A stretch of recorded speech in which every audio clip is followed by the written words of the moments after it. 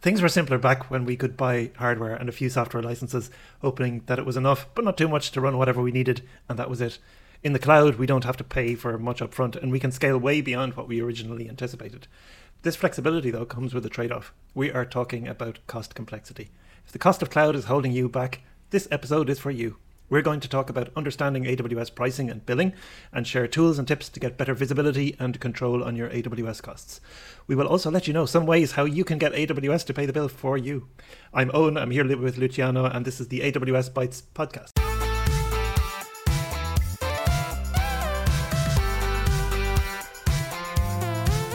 AWS Bytes is sponsored by Fortheorem. Fortheorem is an AWS consulting partner offering training, cloud migration, and modern application architecture. Find out more at fortheorem.com. You'll find the link in the show notes. Luciano, cloud computing is often compared to your domestic utilities like electricity. You pay for what you use, and this is probably very appealing if you've got very low or very sporadic usage, since you don't pay for the idle time. So if this is the case, why does cloud computing cost scare people off so much?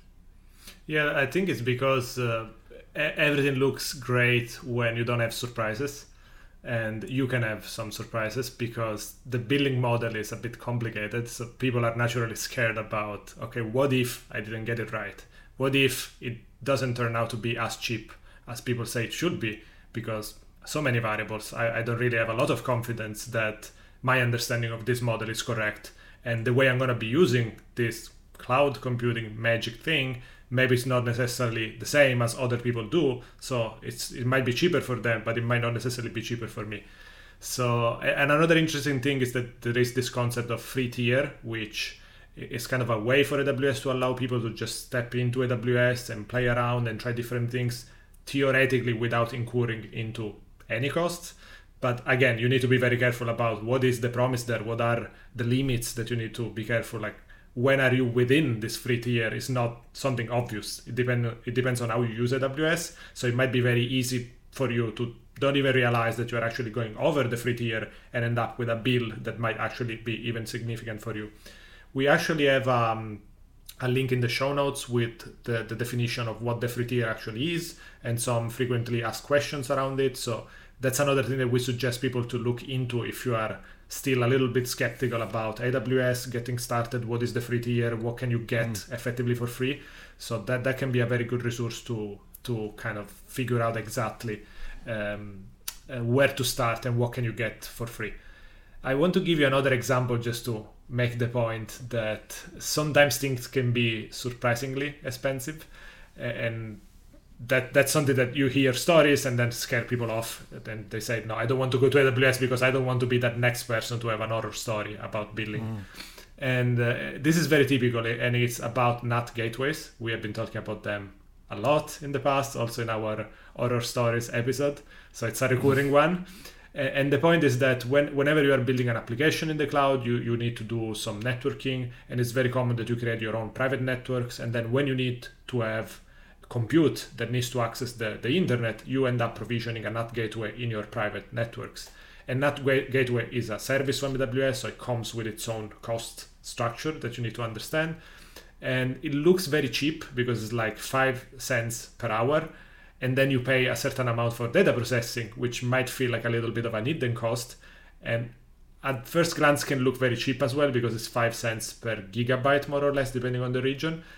Oh, there is also an additional 10 cents for the amount of data that goes to the public internet, I believe.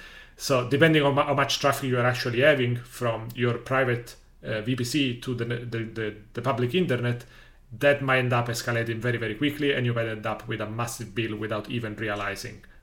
Like just with a NAT gateway, you end up paying so much. So this is just one of the horror stories that people use as evidence that the cost structure is not easy to understand, and you might end up with surprises that are not nice to have. I think there's just some things you have to be aware of that you can't really escape. And the NAT gateway is a classic example, but I think data transfer in general is one of those things that's frequently complained about when it comes to AWS pricing. It's always free to get your data in, but unsurprisingly maybe, it's costly to send it out. So you pay for data transfer between AWS regions, for data transfer out to the internet. You also pay for data transfer between availability zones in a region. So you can have an EC2 instance that's talking to an RDS database in a different AZ, and you'll pay for that. S3 pricing has become a bit better. We talked about that in a few previous episodes because of the competition from Cloudflare with their S3 alternative. Now you can get 100 gigabytes out for free. So maybe we can paint a picture of cost complexity with an example. So if you imagine we have a typical web server architecture with a database cluster, EC2 instances, some EBS volumes attached to those, a load balancer, internet gateway, NAT gateway, DNS. You've got a number of services there already. But for each of those services, you'll also have multiple different pricing dimensions. So if we just look at the EBS component, the price for your EBS volume, so having this disk essentially attached to your instance, will depend on the volume type, and you will choose a different volume type depending on whether you're optimizing for throughput or I/O operations. And then it's a function of that volume type, the size, the throughput, the number of I/O operations, and then you also have things like EBS snapshots. And you might have backups as well. And these are difficult things to understand. Like EBS snapshots are kind of incremental in deltas. So it's not very easy to always predict what the cost is going to be. And in that example as well, load balancer cost is another tricky one.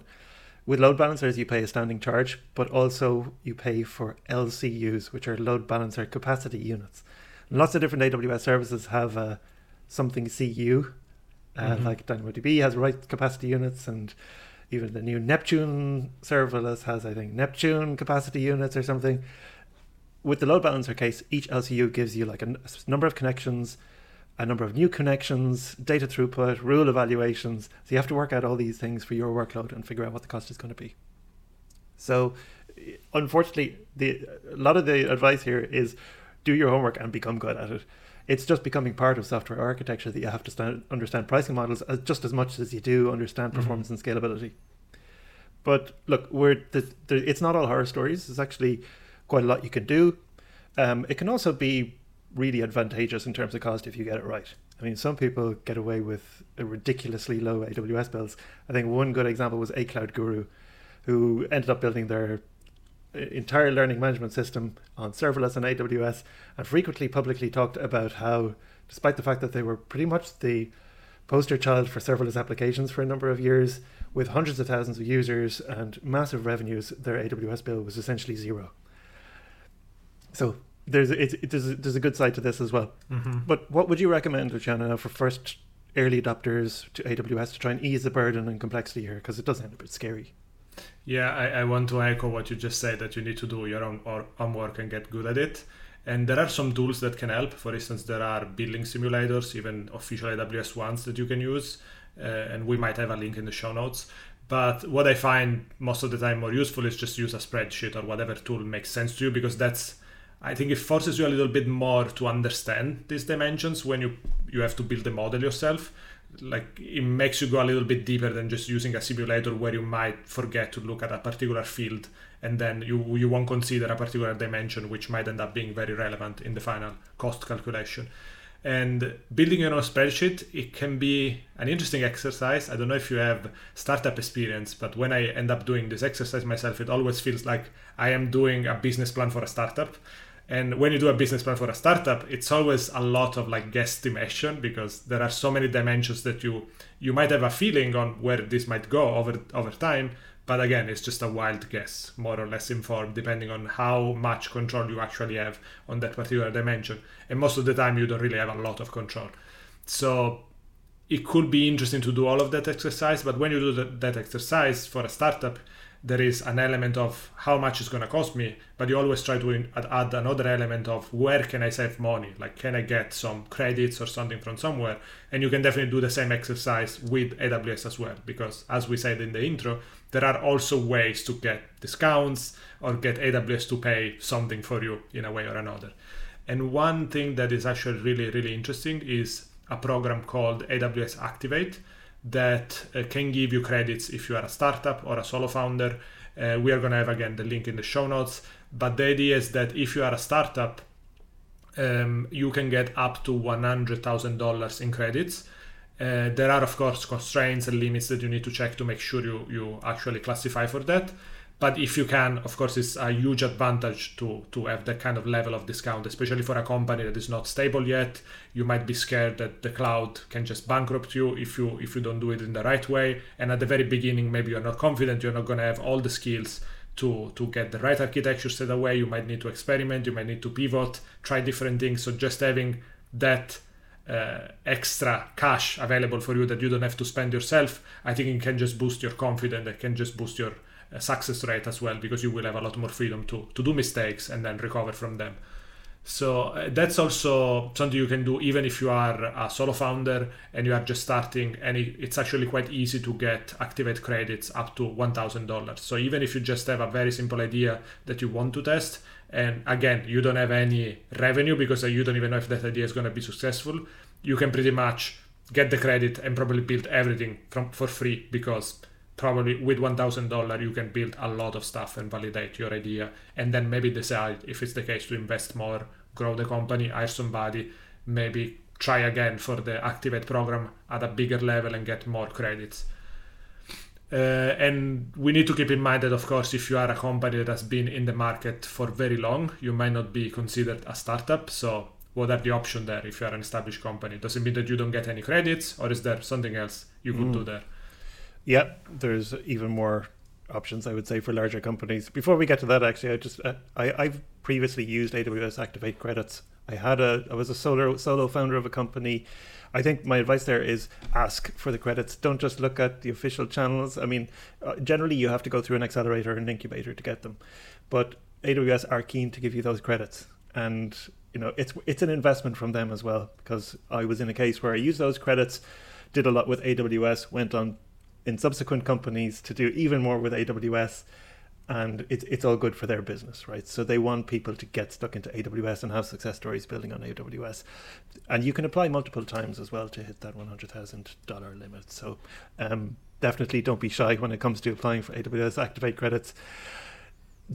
For larger companies, there's one great program which is called the AWS MAP program, or the Migration Accelerator program, and this is a significant fund for migrating to AWS. Now, when we're talking about migrating to AWS, that could be an existing on-prem application, or it could be hosted somewhere else, or it could even be something that's a set of Excel sheets and a business process you have internally in your company.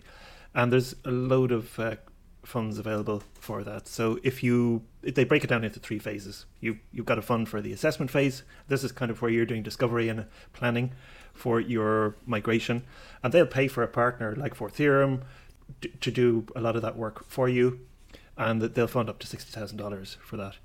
And then the next phase is mobilize. So this is basically when you're getting ready to actually do the migration. So that could be running proof of concept projects. It could be preparing your AWS organization with landing zones, etc. And they'll pay for half of that as well. And then when we get into the actual migration, AWS will give you credits or cash back for up to 25% of the annual recurring revenue. So for anybody migrating to the AWS, it's a bit of a no-brainer. You do have to reach certain targets. So there's 2 different versions of the program, but it depends on ultimately your annual revenue. But I would always say, no matter what you're doing with AWS, always pester your solutions architect and account manager as much as possible to do as much for you. The more you talk to them, the more you'll find out about these programs. You can also talk to us about this. Like I mentioned, Fortheorem, our employer and the sponsor of the show, is an accredited MAP partner, so we can do these migration workloads. There's a lot of due diligence that goes into making sure that the people who help you with the workloads know how to do it. So we'll give a link in the show notes to the Fortheorem page just about MAP, because it covers a very nice, it's a very nice summary of what it provides there. But you can also do this for multiple workloads. So if you're an enterprise and you've got lots to migrate to AWS, you can apply for multiple MAP programs. So when it comes down back to tips and tools for optimizing costs, then one thing I'd recommend setting up is AWS budgets. And of all the tooling that's out there for setting up cost optimization and getting control of budgets, AWS budgets is a pretty simple one. Doesn't take very long to set up, and it gives you a bit of a safety factor right away. So with these budgets, the simplest approach is just to set a cost amount for your organization or for each account. And when your budget is either in reality exceeding that threshold or is forecast, you can configure it to use real data or forecasts. Is forecast to reach your threshold, you'll get an alert. So that alert can come in via email, or it can come in via Slack, over SNS, etc. You can make them more advanced, like you can select specific services for your budget, like have a different budget for EC2 and a different one for S3. But the simplest thing is to just start off with, okay, let's put X dollars on each account and measure it over time and adjust the budgets. And it works pretty well. You can also set up budgets for things like reserved instances and compute saving plans, which we'll mention later. The last thing on those budgets is that you can even automate actions. So when budgets are exceeded, you can take serious action like denying people in accounts from doing EC2 run instance. So if you really, really, really have to ensure that you're not going to incur those costs, there's always this balance between giving developers and AWS practitioners freedom, but also controlling costs. So you need to decide how much leeway you're going to give. The different companies have different philosophies on that. I remember hearing, I don't know if it was Brian Scanlon or somebody else from Intercom speaking at an event a few years ago, talking about their AWS approach to costs, and their approach to costs was always retroactive. So give developers as much freedom to create the resources they need, and they'll look at the cost in retrospect and see if they need to take action. But their belief was that it's better for business to allow people freedom and innovation and accept the cost surprises that might come along, rather than slowing people down and always having that ongoing expense in terms of people power. Yeah, there are other tools that you can find in the AWS console that can be very useful to try to understand cost and also manage it in a way or another. That one of the most famous is definitely Cost Explorer, which is an interesting one because it's not the simplest, but when you get the grips on it, it can be pretty helpful because you can effectively drill down and make kind of interactive visualization on what is your actual cost. There are some rough edges. For instance, sometimes the usage type, it's a bit confusing. Like it's a bit hard to actually attribute some cost to something specific.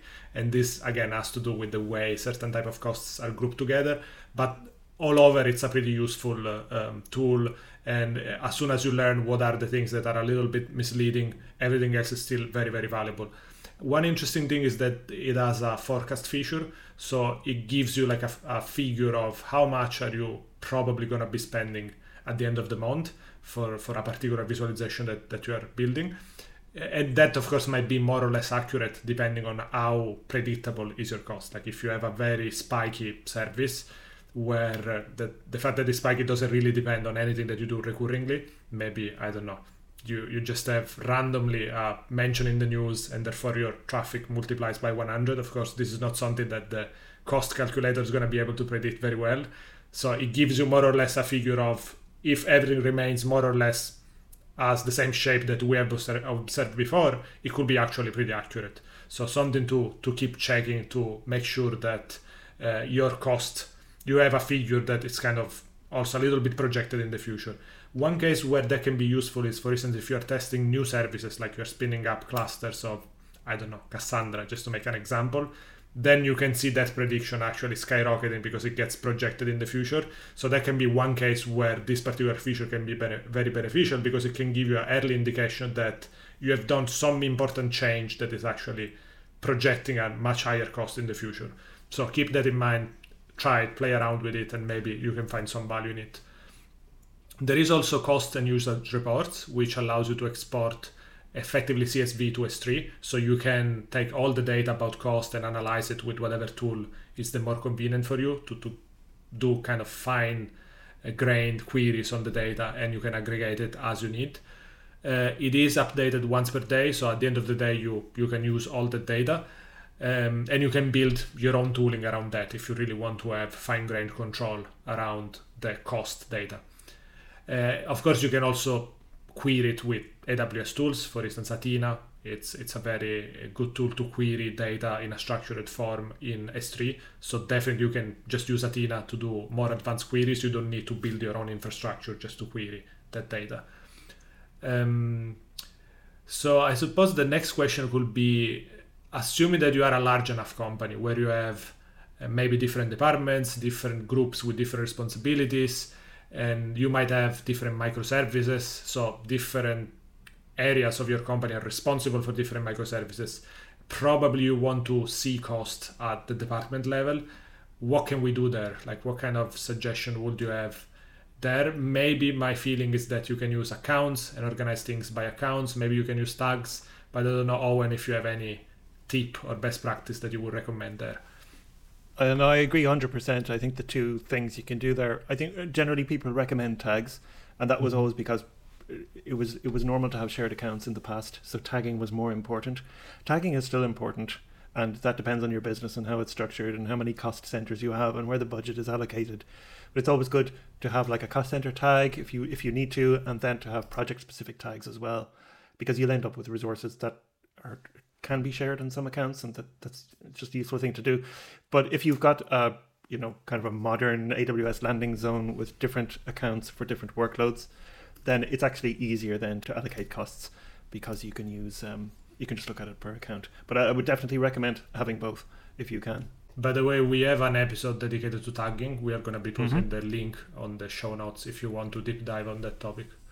You mentioned like with cost and usage reports, you get data that's updated once per day. So what do you do if you want to react quicker? And sometimes people feel like a day isn't enough. I could have run up $50,000 by then. So one thing I would recommend is for having good, if we go back to our CloudWatch episodes, we talked about having active monitoring on CloudWatch metrics, and those can be a useful proxy for billing, because if you've got excessive service usage, that can mean a billing spike as well.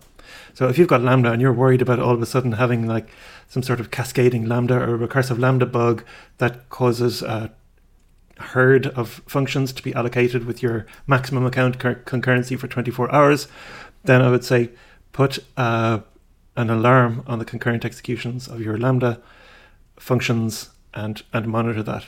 You can put an anomaly detection alarm, or you can say, look, I don't expect any of my functions to be invoked very frequently, especially if you're like early stage startup. You can say, let's just put an alarm if all my functions are being invoked with more than 100 concurrent executions for an hour long period.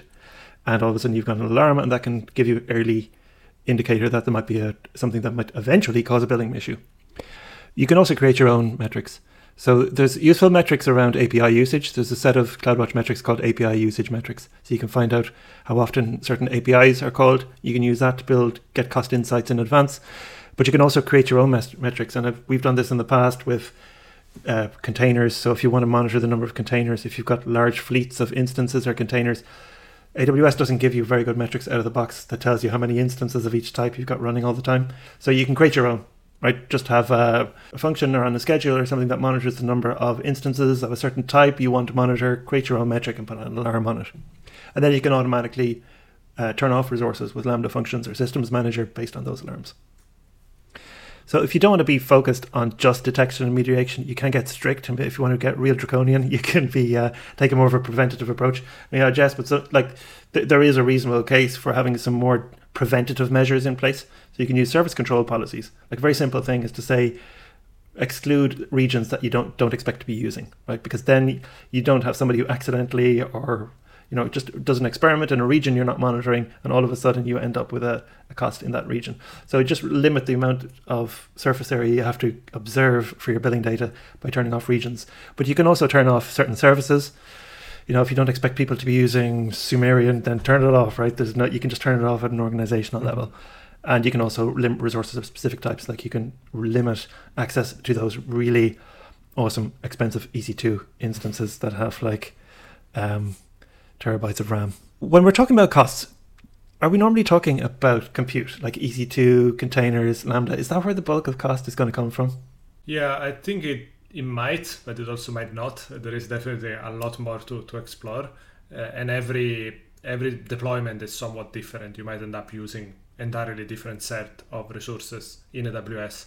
So I think it's important to try to have a full picture of where the cost might be, and then you try to apply that to your use case and see exactly, okay, my use case, I might be using more storage rather than compute, or more networking rather than anything else.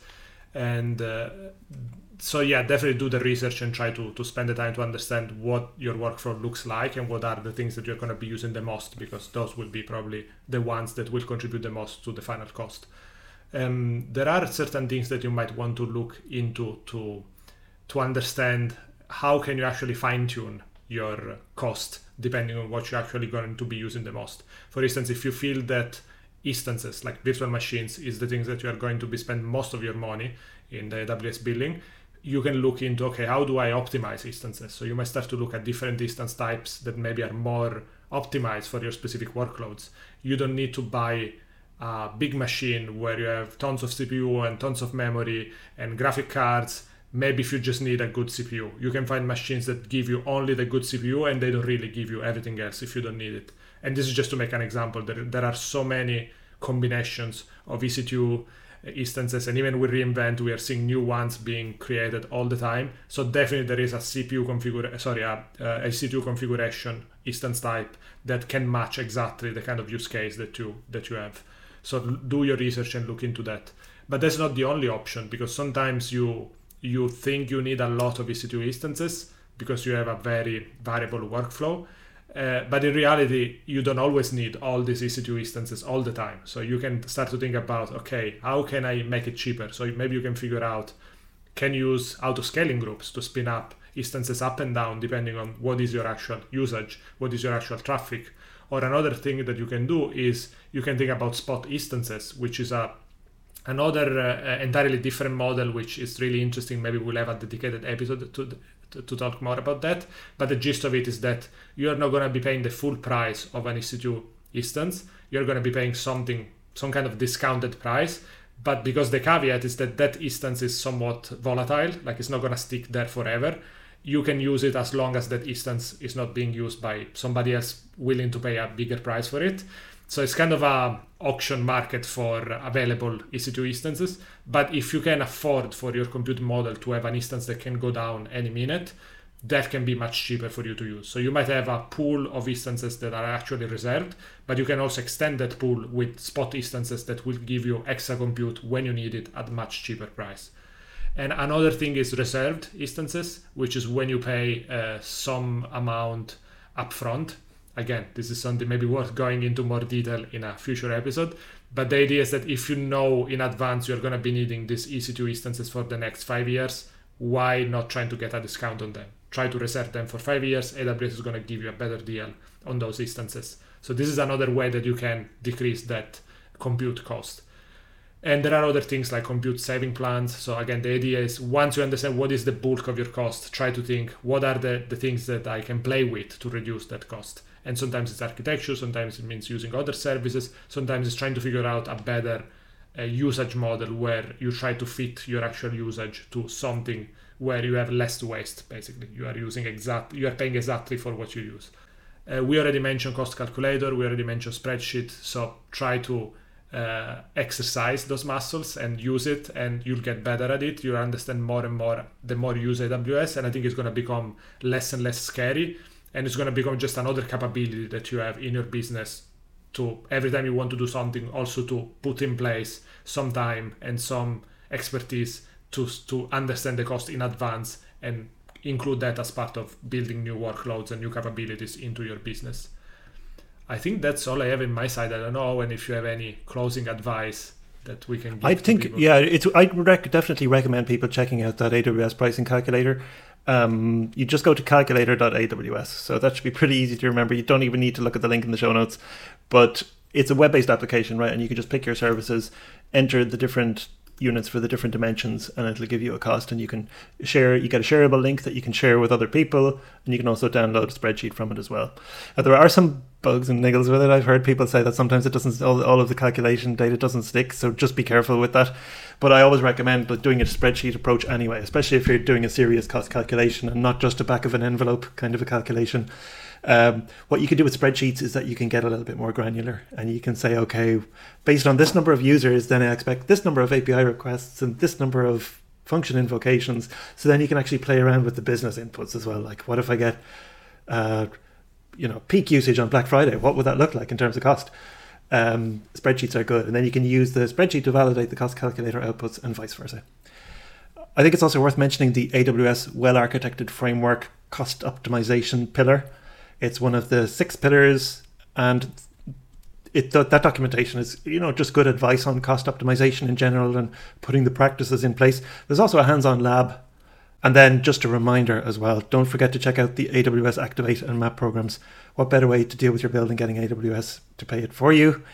We have experience of both, so if you have any questions, feel free to reach out to Luciano or myself. And finally, then, if you like AWS Bytes, please share the link with a friend or a colleague, because our audience is growing all the time. As the audience grows, we get lots of good ideas, suggestions, and feedback. So keep those comments coming on YouTube and Twitter as well. Thanks for joining us, and we'll see you in the next episode.